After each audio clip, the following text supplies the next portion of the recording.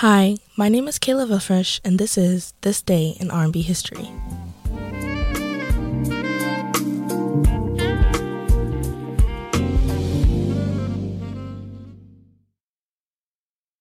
People often think that R&B, or rhythm and blues, was created by artists like Michael Jackson, Boyz II Men, Anita Baker, Rihanna, or even Beyonce.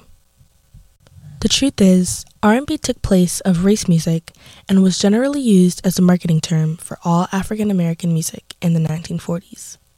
It was mapped out by Louis Jordan, and the name R&B first became official when Jerry Wexler from Billboard magazine used the term in 1949. The making of R&B was extremely important because it not only influenced other music genres such as rock and roll and country, but it also brought our country together during a tough war. Though R&B, country, and rock and roll sound completely different, R&B gave country and rock the rhythmical structure they have today.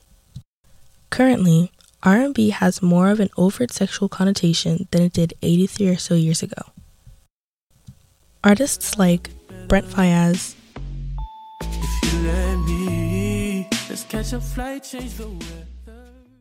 Bryson Tiller,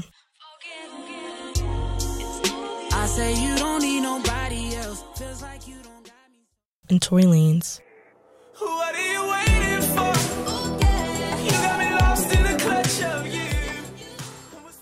all contribute to that.